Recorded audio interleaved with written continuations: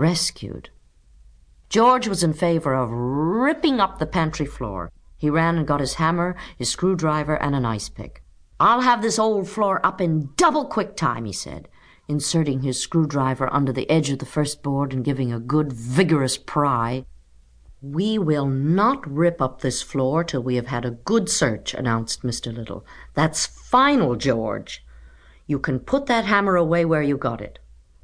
"Oh, all right," said George. "I see that nobody in this house cares anything about Stuart but me." Mrs. Little began to cry. "My poor dear little son," she said. "I know he'll get wedged somewhere." "Just because you can't travel comfortably in a mouse hole doesn't mean that it isn't a perfectly suitable place for Stuart," said Mr. Little. "Just don't get yourself all worked up." "Maybe we ought to lower some food to him," suggested George. "That's what the state police did when a man got stuck in a cave." George darted into the kitchen and came running back with a dish of applesauce. "We can pour some of this in, and it will run down to where he is." George spooned out a bit of the applesauce and started to poke it into the hole. "Stop that," bellowed Mr. Little. "George, will you kindly let me handle this situation? Put that applesauce away immediately." Mr. Little glared fiercely at George. "I was just trying to help my own brother," said George, shaking his head as he carried the sauce back to the kitchen. "Let's all call to Stuart," suggested Mrs. Little. "It is quite possible that the mouse hole branches and twists about, and that he has lost his way." "Very well," said Mr. Little. "I will count 3. Then we will all call. Then we will all keep perfectly quiet for 3 seconds, listening for the answer." He took out his watch. Mr. and Mrs. Little and George got down on their hands and knees and put their mouths as close as possible to the mouse hole. Then they all called, "Stuart."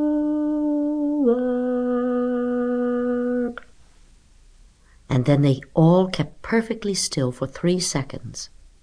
Stuart, from his cramped position inside the rolled-up shade, heard them yelling in the pantry and called back, but he had such a weak voice and was so far inside the shade that the other members of the family did not hear his answering cry. "Again," said Mr. Little. 1, 2, 3. Stuart.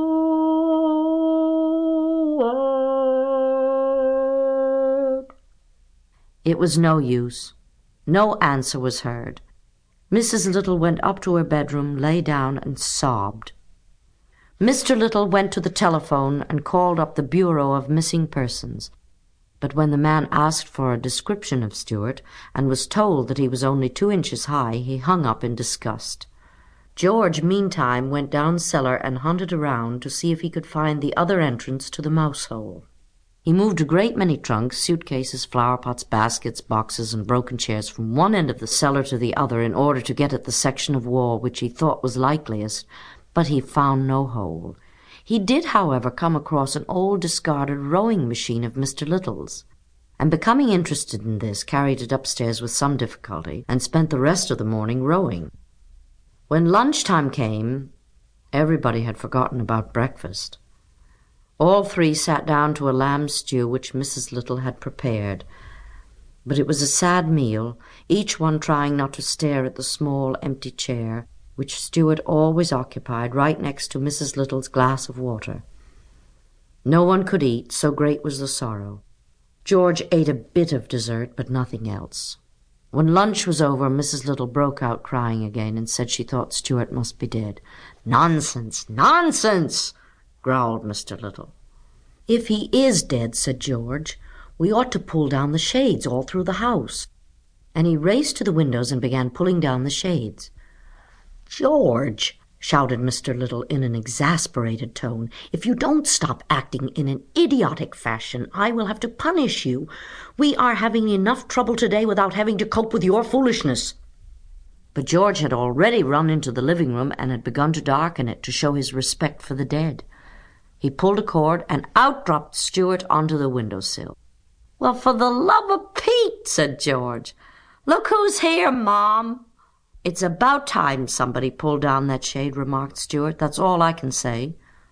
He was quite weak and hungry. Mrs. Little was so overjoyed to see him that she kept right on crying.